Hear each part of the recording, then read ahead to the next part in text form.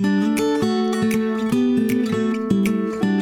to Experts Only Podcast, sponsored by Clean Capital. You can learn more at cleancapital.com. I'm your host, John Powers. Each week, we explore the intersection of energy, innovation, and finance with leaders across the industry. Thank you so much for joining us. Welcome to Clean Capital's Experts Only Podcast. I'm Tom Byrne, guest hosting again this week for John Powers, and I'm joined by our Clean Capital colleague, Zoe Berkery. Zoe and I speak with Erin Robert, head of capital strategies at JP Morgan Chase Sustainable Finance. We cover a number of topics, including green bonds, corporate sustainability, and JP Morgan's efforts to transform into a clean energy advisor and financier.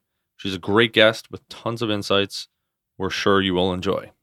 Erin Robert, head of capital strategies at JP Morgan Sustainable Finance. Thank you for joining us on Clean Capital's Experts Only Podcast. Thanks for having me. It's really exciting to have you. Typically, what we like to do is just start with a little background on where you came from, what you've been doing for your career, and how you ended up in the clean energy space. So maybe starting off with that. Beautiful. Well, maybe I'll start with my college experience. So I was actually a political science major and a huge American government nerd, for lack of a better way to describe it. So in college, I actually went to Holy Cross in Worcester, Massachusetts, and I did a semester in Washington, D.C., and I interned at the White House and worked on Social Security reform in the Bush administration. Fascinating experience, and just what a privilege to walk into that building every day. And I came away from that experience thinking, this is like fire and belly moment. This is what I want to do with my life. But then I was kind of confronted with the fact that I wasn't the strongest quantitative person at that moment in time. So decided hey, why don't I take a look on Wall Street and see what happens in finance? And was fortunate enough to do a couple internships and ended up working in JP Morgan's public finance department. And I started in 2006. What that group does is works with cities, states, municipalities to help them finance their operations.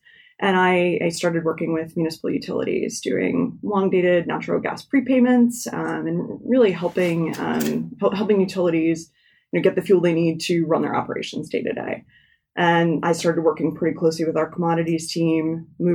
Saw what they were doing, thought that was pretty interesting, and moved over to that team.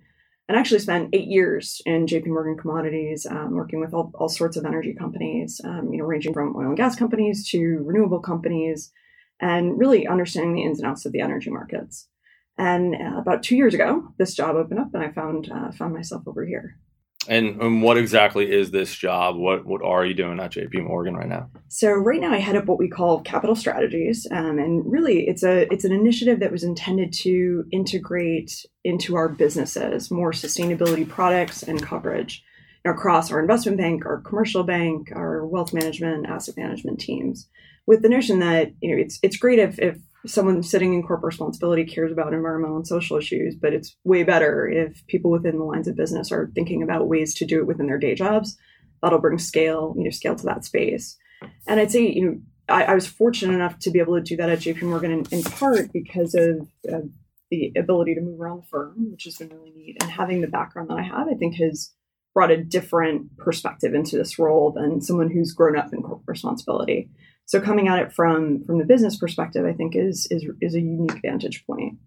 The other thing I'd add too is after you sit in one seat for a decade, you start wondering hey, do I have any transferable skill sets here? Yeah. And so sitting working with our commodities team for a while was wonderful. Got to cover really interesting clients and work with great people, but it was actually an experience I had going outside of JP Morgan that prompted my interest to move around.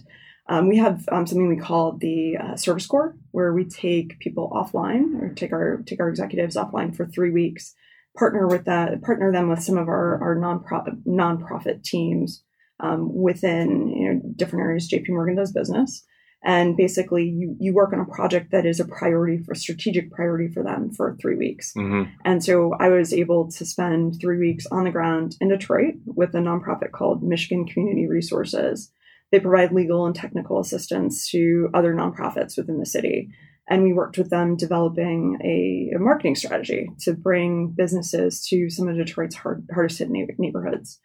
And that for me was just such a wake-up call. It was really for two reasons. First, it was just a great reminder of, hey, you had this fire and belly zeal for all things policy, really trying to make a difference. And then also it was a good reminder of, okay, maybe I do have some transferable skill sets, after kind of pushing the metaphorical red button every day, all day for 10 years. And that was a great moment for me where I kind of raised my hand and said, hey, I want to take a look around the firm. And so that kind of led me to this role. And is this more about JP Morgan sustainability efforts, or is this about your role about servicing clients that you have, about how they can do better on a sustainability and ESG front? Both, emphatically. And so, part of what we do is try to wear two hats. And the first is, look, we're obviously a large firm. And that's from our real estate holdings to our number of employees to the number of clients that we touch. And, when we think about the types of impact we can have, we think about that holistically. It's how do we get our employee base excited? Mm-hmm. And whether you're an investment banker or a teller in a Chase branch, we all have something to contribute in this story. And making sure that we're giving people the opportunity to do so, one, within their day job, what they bring home, how they think about the person they bring to work every day, right? Yeah. What do they have to add to this conversation? But it's also about bringing scale and, different analytical rigor to the space. And when we think about the services that we offer for our clients, whether it's financing or risk management strategies, there's an environmental social governance overlay to all of those conversations. And denominating it for the client in a way that makes sense to them is a skill set I think that we can bring and add a different dimension to our client conversations. Yeah. So kind of on the sort of path of talking about JP Morgan's advising corporations on some of the ESG solutions, I think it'd be interesting to sort of look at that a little bit more. And I think also for our listeners, defining what ESG is and kind of what that advising looks like. But kind of second to that, also the Trump administration had us pull out of the Paris Agreement about a year ago. But many large corporations, Facebook, Walmart, Microsoft, Google, and as well as JP Morgan still have incredibly ambitious renewables goals. Some of them, like JP Morgan, committing to 100%. So kind of what is the motivation behind that? Great question. And really, I think what this question gets at is how do you make sustainability relevant for all different clients, whether it's high net worth individuals, corporations, or broader institutional investor clients. And that's precisely what we're trying to do. So when I think about what investors are interested in nowadays, and whether that's because demographics are shifting, right? We're seeing an increasing proportion of investors who are younger, right? As we think about the millennial movement, mm-hmm. Investors are increasingly female. And when you think about those demographic shifts, that has implications for what investors care about. And we've been seeing within all our lines of business, increasing interest in environmental, social, and governance investing. So to your point, what does that actually mean? Mm-hmm. Well, the way I think about it is it's defining scarcity in a different way for investors. So whether it's investors who are worried about the risks of that climate change could have on their, for example, if you have a portfolio of mortgages in low-lying areas, well, climate change brings new risk to that when you think about rising sea levels. Absolutely. And then when you think about the social implications of supply chain, right? When you think about who are the people who are contributing to the products that we are purchasing, ensuring that those people are safe, that there is no human slavery within that supply chain. It's not just the right thing to do; it also ensures the stability of the supply chain. And from a governance standpoint, I think this is probably the most well understood. We want to, invest in areas where we believe that our investment itself will be secure, that there's low levels of corruption and things like that. And so I look at ESG in some ways as a way to talk about moral issues within an investor grounded context. And so for those investors, some of them are really focused on the moral imperative. Some of them are saying, like, I don't want to invest in companies that, I don't want to invest in tobacco companies. I don't want to invest in alcohol companies, right? And so they say, exclude those companies from my portfolio. And that's, it's fairly easy to do. What we're seeing an increasing interest in for some of our institutional investor clients is, maybe I can use these variables as a way to generate outperformance, alpha, in my investment portfolio.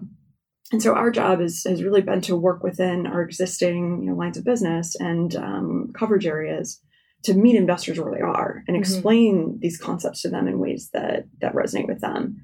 There's a gentleman who sits in London from our equity quant research team, and without going uber wonk on you, he just published a paper that talks about how you do this. How do you flag what the most relevant variables are in a given sector for environmental, social, governance matters, and then how do you apply it in a way that could potentially generate outperformance?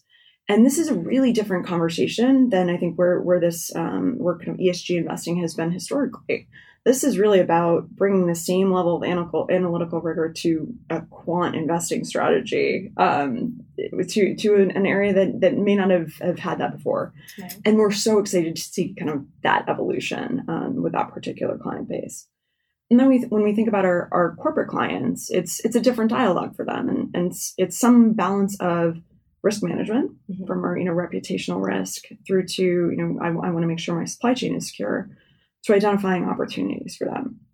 And so for them, greening their environmental footprint may not just be a marketing angle. It's certainly not for JP Morgan. It's about long-term price certainty.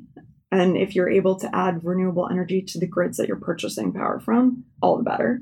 And then it's also too about aligning your businesses with the transition to a lower carbon economy. So we're seeing this very much as an opportunity to be very strategic as we work with our clients to think about areas that they care about. And the best part about this is it's not limited to renewable energy companies. This is a conversation that all clients can participate in. And whether you are a consumer goods company or a paper and packaging company, all of these issues are touching some part of your business. And for us to have the opportunity and frankly, the privilege of having that conversation is a really cool place to be. That's great. Thank you. Does JP Morgan sort of feel a sort of competition with some of your other competitors and other firms in the same space to kind of be extra ambitious in this area? Absolutely, we do. And this is an area, frankly, where competition, like everybody wins because of this competition. That we've all started calling it affectionately the sustainability arms race, which is like who's got the biggest commitment, who's doing the most in the space, who's greening their footprint. And look, I just tip of the hat to our competitors because we're all making each other better in the space, and we're all thinking of new products, new coverage models, and new ways of making sustainability relevant to our client bases. So I'd say, our sustainability commitments, we've committed to facilitate $200 billion of clean financing by 2025 and to purchase renewable energy to power 100% of the firm's needs by 2020. So without, I'll still say tip of the hat to our competitors. Some have bigger numbers. Ours is the biggest average annual number, if anyone else cares about that. But it matters. But look, we're so excited to see that, and I think it's really cool that we've all jumped in to the deep end of the pool on this. I was gonna along those lines. Is it for a number of years there was a feeling it was a marketing and a headline capturing exercise as opposed to some underlying business rationale. So are we at the point where it's now this is a necessary step for big institutions like JP Morgan Chase for their own future? There's a business rationale to invest deeply in clean energy and also ESG type stuff. I think this is expected of all of us, from clients, shareholders, stakeholders. They want to see us as leaders in the private sector has a role to play here. We all recognize that, and if we can bring our voice to this conversation and the products that we're good at, we have the opportunity to really transform this market. And so I'd say for these commitments, certainly there's some element of like we want to talk to the world about the initiatives that we're doing. This is an easy way for us to denominate what can sometimes be difficult concepts to understand, and whether that's virtual power purchase agreement that doesn't exactly roll off the tongue for a lot of people. And so this is a way for our bankers to go to market and talk about this coherent story where it requires a lot of fragmented activity. The sustainability marketplace is huge, right? Mm-hmm. it's covering renewable energy companies. It's also covering, as I mentioned, like paper and packaging companies. How are you changing all those boxes that we're getting from Amazon Prime, right? They're working very, very hard on ensuring that those are streamlined, right? How are they being recycled? Mm-hmm. How are we building the facilities that enable the recycling of more materials? What are we doing about ocean plastics? And then through to what are we doing from a community development standpoint? All of these types of products have a role to play in this conversation. And so it's a neat way of aggregating all those activities into one commitment. And JP Morgan taking a leadership role in many of the other bigger banks hopefully has a trickle-down effect on regional banks and other institutions, because we talk to regional banks all the time, and they still have been on the sidelines of lending to clean energy projects and things like that. So sort of mainstreaming it is similarly important for the influence that the big banks have on some of the smaller players. Without a doubt. Yeah. So do you view there being a moral rationale for you guys to be given your name and some of the competitors to leading the way on this stuff? Yeah, and you've heard Jamie talk about this on, frankly, every investor call. We have a role to play in ensuring that the communities that we operate are strong, and it's not just good business; it's the right thing to do. Yeah, and sustainability is just one part of that. Yeah. What other product offerings are available to your clients in this space? Yeah, so when we think about the broad coverage efforts, I think the most common product that you hear is green bonds. Mm-hmm. Those are probably the ones that jump off the page. And maybe I'll spend a little bit of time talking about those. So what I find most elegant about green bonds is their simplicity. And it's kind of funny when you talk to folks in traditional debt capital markets roles, they raise their eyebrows the first time they hear so what is a green bond? Like, I mean, it's just it's a bond, right? And so I laugh because I'm like, yes, but that's kind of the point, right? So it is a bond that has specified use of proceeds, that it will be used for a green purpose. And most issuers issue a green bond in accordance with the green bond principles. And here I'll give a shout out to my colleague, Marilyn Ceci, who was one of the co-authors of the green bond principles, and currently sits on the advisory council. And so that, I think, is an underappreciated concept, right? Where when you develop a new product, having standardized market practices and kind of agreed upon principles, it's really important. And that's where I think a JP Morgan can really be helpful as we think about developing this market. And why I say it's elegant because it's simple, it's because investors know what they're buying. Mm-hmm. Ultimately, this enables an investor universe to have an easy way to purchase a security that is already baked in, that it is green and it is used for a green purpose. And I mentioned before, investors really care about these issues, right? And they're looking for ways to kind of put their money where their mouth is. What's tough is if you don't have a way to easily flag what counts as sustainable. Mm-hmm. And this is an issue where you've got a well understood product, and you have, for lack of a better way of describing it, a hashtag. You've got a sustainability hashtag built into the product, and that, I think, is unique because it is simple. Mm-hmm. There's I think a tendency in this market to pursue innovative forms of finance because we're doing something new, right? You're really focusing on baking in environmental and social issues into an investment decision making process. So I think there's a bias to think, well, I should be really innovative in the way I look at this. But in point of fact, that might be a bridge too far for some investors. So again, if we can meet people where they are and bring them along the journey, well, that's how you bring scale to this space. Absolutely. So practically speaking, a green bond is nothing more than a normal debt instrument that is comparable to some other infrastructure debt. But it takes this added step of going to like Climate Bonds Initiative or one of these other platforms that validate its ESG or environmental backing, and it gets the stamp of approval effectively. Is that basically what it is for our listeners? Exactly. So ultimately, it's a debt instrument for really any particular use of proceeds, whether it's infrastructure or whether it's I'm going to use this to finance a recycling initiative at my mm-hmm. company. So because it can be used for such a broad use, But within those use of proceeds, you're making a pledge and you're saying that I am going to use this for a purpose that has been approved by the green bond principles. And so, that ultimately means that the bonds that are issued, if they're done in accordance with these, accepted principles, kind of gets that hashtag. Mm-hmm. And then you have an emerging group of folks who are, emerging as raters, or really, they call it second party opinion providers, who are saying that, yes, I've reviewed their description of the use of proceeds. This is in accordance with the green bond principles. And then issuers are also agreeing to report on how the money is being spent. Mm-hmm. And that also helps investors who are really looking for more disclosure around companies' green policies and broader sustainability strategies. And it's helpful because it's more information and it's presented in a way that's digestible for them. And one of the big challenges for clean energy, we still feel at Clean Capital to this day, is getting institutional investors to put money into it. There's a desire out there, at least an increasing desire we see from institutional investors to play in the space, but they don't really know much about it. Is green bonds really just a way to kind of hold people's hands into clean energy investing to get them started?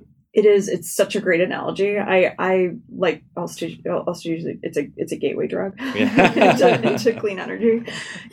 We've used that analogy before, so it's funny to hear it from someone else. It really is great, right? Because you're holding their hand, to use your metaphor, as they're learning what could be for them a new sector. So at least you're not putting them in a space where they have to learn a new sector and a new product type. So here it's a very traditional product, and it makes it a lot easier for them to represent. As I think about our asset manager clients, well, they're getting a lot of demand from their asset owner clients. We're saying, hey, I want to put money into green things. This is a really easy way for them to do it in a way that allows them to demonstrate that their money is making an impact. And the fact that issuers are reporting on the impact of these projects means that investors are really able to see what that impact of their dollar is having. Why do issuers? What's in it for issuers? Great question. So we generally see a couple different motivations for our corporate clients. One is to communicate their sustainability strategy in a very analytical or very technical way. Mm-hmm. And so we've seen some of our corporate clients issue green bonds to talk about the projects that they're financing through that green bond. And I think Apple is a great example of that. Others are looking they're looking at this marketplace and they're seeing this evolving investor type, this sustainable investor, ESG investor. And they're like, they're not buying my traditional bonds. I wonder why that is. And so by looking at a green bond, this may be a new way of reaching this evolving investor base. And it's also, I think, causing corporates to think about, okay, well, what else can I be doing to reach this new ESG investor? What are they looking for? And how do I bring best ESG practices into my operations? Do you have a sense of, do you have any stats on how big this market is right now, where it's going, where it's been, and where it's going for the next 5 years or so? Great question. I mean, the growth of this market is the real story. Yeah. The market is still quite small, to be perfectly frank. Sure. We just topped $300 billion at the end of 2017. But to talk about the aggregate issuance in 2017 versus 2013, which is when we really saw some incredible pickup, 2013 total issuance size was $11.5 billion. So last year, total issuance was $115 billion. Yeah, that's literally a tenfold increase. And I think year to date we're probably at about $48 billion. Mm-hmm. So look, it's still small, but the growth is really impressive. Is this going to be the pathway for big financings in clean energy, or is this just going to be a supplemental vehicle to raise debt? It's a great question, and I think it really gets to is this a way for non-pure play green finance corporates to position their sustainability strategies, or does it get bigger? We've seen some kind of clean energy companies not issue a green bond because they're like, come on guys, right. I'm green. So I think this is a good way for diversified companies it's an interesting strategy for them to communicate some of the projects that they're working on. Again, the fact that it is such a standard product makes it really appealing to investors. And I think the demand story tells itself. And so as investors are really looking for greater diversification across issuer types, whether it's sovereigns, corporates, you name it, geography, because they still have to abide by their traditional risk management practices. You can only buy so much country level debt, for example. And so I think there's going to be continued growth, particularly as we're really encouraged by the demand story. Let's with the last couple minutes, let's go back to some of what JP Morgan's doing in terms of its own targets. You guys have this big target of I think by 2020 or 2021, 100% renewables. Yeah, by 2020. Yeah. TikTok. And how are you guys doing on that? Well, I mean, it's a big goal, I'll be honest. Yeah. I mean, I'd be lying if I said I weren't a little bit uncomfortable, but that was kind of the point of our goal. We wanted to do something that really stretched ourselves. And I have to say, our real estate team has been pounding the pavement trying to get these done, and it's really their inspiration that we've been following. They did a virtual PPA, a power purchase agreement, with a wind farm called the Buckthorn Wind Project in Texas, and basically they partnered with our commodities team, and this is where I think some of the innovative financial structuring can be really helpful. So basically they said, hey, I've got demand for about 50% of this 100 megawatt wind farm.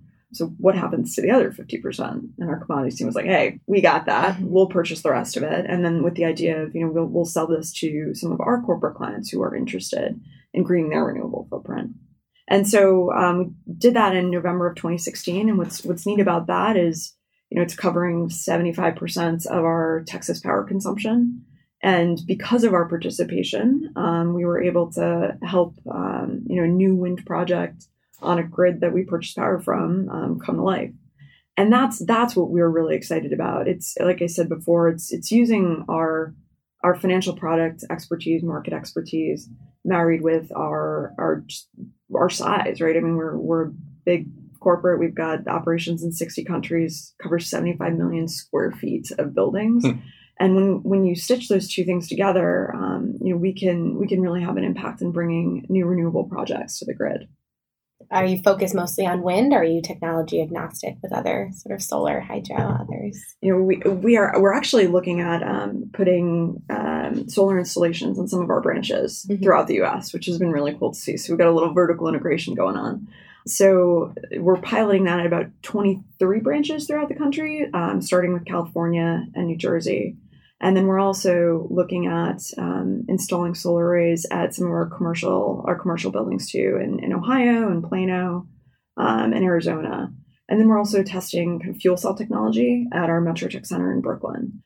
So there's a lot of activity, and frankly, we see the different types of technology as a pretty critical path to managing this transition to a lower carbon economy. We're also looking at energy efficiency measures. We partnered with Current, powered by GE, purchased 1.4 million LED light bulbs that we are currently in the process of installing at branches and commercial centers across the country. For those of you wondering, it does take 600 JP Morgan employees to install 1.4 million light bulbs. You've been waiting for that joke. Oh, yeah. Like softball. I was like, yeah, there it is. What are some of the other barriers you might see towards other smaller companies kind of doing similar efforts as JP Morgan? Such a great question. And on energy efficiency in particular, I think this is a pretty known problem, right? It's a lot of fragmented activity. It's smaller capital expenditures. And then sometimes you don't have alignment in terms of who's going to spend the CapEx versus who would reap the benefits from that. Yeah. So, that's something I think that we're confronting as well. And, like I mentioned, our commodities team is managing some of the risk associated with the power that we've purchased, right? And the idea is if we can help aggregate demand for that, then we can sell to companies who may not themselves have enough demand to purchase utility scale, whether it's solar or wind. And so that's where JP Morgan Chase, as a large diversified financial institution, can use some of that scale to help smaller companies participate in this transition. When do you think we're going to get to the point where banks and investors are actually divesting from fossil fuels, as opposed to all these wonderful sustainability efforts that a lot are embracing now? But I think the next iteration is, when is money going to actually come out of fossil fuels? It's a great question, and frankly, one we get pretty frequently. First, I'd say we're in a period of extreme transition as we think about how energy is produced, consumed, delivered throughout the U.S. And so we're really moving from an extremely heavily fossil fuel intensive economy through to one that is relying less on carbon. Yeah. But I don't want to understate how great of a transition that is. I mean, today, fossil fuels are supplying the majority of the world's energy usage, literally 85% as of 2016. That's a huge number. And so I think we all have a tendency to focus on renewable power, right? That's such a great story. We've seen an incredible growth in installed capacity globally, right? You hear about solar farms throughout Germany. Installing wind through various geographies in the U.S. is actually at parity with not gas-fired generation, and those are great stories. The problem is we don't talk a lot about some of the fossil fuel intensive industries that are not as easy to electrify or shift to renewables, like the transportation sector. Sure. And so, just from you and I driving around, like electric cars, we're seeing that as an evolving technology that's getting increased penetration.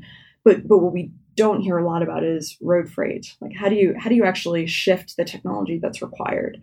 And that's I think the question that the market really needs to focus on. How do we get to a point where the technology that needs to exist to diversify away from fossil fuels is a reality? And it's not just a question of not financing fossil fuels. It's a question of increasing jobs and workforce training in STEM fields. It's, for those who lost their jobs in the oil downturn, it's retraining them to work on solar panel installations. And it's ranging, it's everything from, getting more women into STEM fields. And that really gets to a much bigger shift in technology. And that's where I'm happy to say that I think JP Morgan does a great job thinking about holistically, what do communities need to prepare people for the jobs that will exist in the future?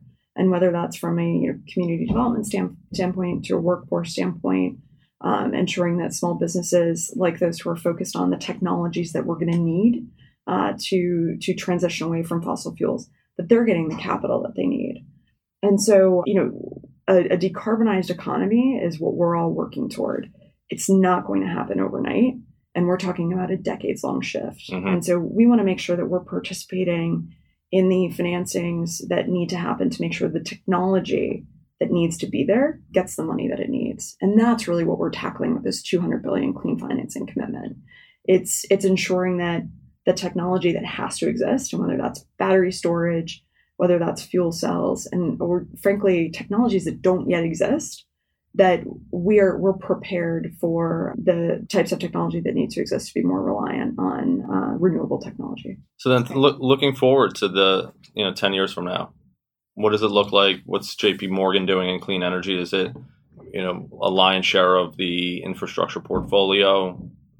Maybe you could forecast for our listeners where you think we're headed. Forgive me. Well, I take out my crystal ball. So, look, I think you hit the nail on the head. I think as we think about what our business starts, our businesses are going to reflect that shift to a lower carbon economy. And it's not just infrastructure, right? Yeah. It's the technology that is yet to exist. It's different types of fuels for, long haul trucking. Which again, it's not something that we think about as kind of necessary as we shift away. It's not just renewable power. It's ensuring that we have different types of fuels for jet fuel, right? Yeah. No one today is going to raise their hand to fly on a biofuel powered plane, right? So that's the type of technology that we're excited about. And we expect to see as this shift happens. That's great. So, any particular points as we wrap up that you want to communicate to our listeners, from JP Morgan, or anything, any nuggets that you have to share with them? Yeah, I'd say for those interested in the sustainability space, we need more science focused, just science focused folks. Frankly, we need people who are developing the technology that's going to need to occur. We're looking, candidly, JP Morgan's not necessarily going to be the innovation behind the clean tech revolution. We're going to innovate around financial products and offerings, and we're looking for that technology to finance. Yeah. And we're evolving our business to make sure that we're ready for it. And so, from our standpoint, that's what gets us excited, and that's what prompted our commitment to clean finance. And as we see new companies emerge who are really looking at these problems and seeing until and unless we have a technology that addresses whether that's public transportation, which is pretty fossil intensive, and that as we see shifts into electric vehicles, those are the types of things that get us really excited and, get us excited about our role in this conversation. And on that note, we'll wrap up. Erin, thank you for joining Clean Capital's Experts Only podcast. We greatly appreciate it. Thank you, guys. It's fun. Awesome. Thank you, Erin, for a wonderful conversation. And thank you to Lauren Glickman and Emily Connor, our producers. You can find out more information on Clean Capital at cleancapital.com. If there are topics you'd like to hear about, let us know there. Thanks for joining us for another episode of Clean Capital's Experts Only podcast. Thanks for listening in today's conversation. Find more episodes on cleancapital.com, iTunes, or wherever you get your podcasts. If you like what you hear, be sure to subscribe and leave us a 5-star review. We look forward to continuing our conversation on energy, innovation, and finance with you.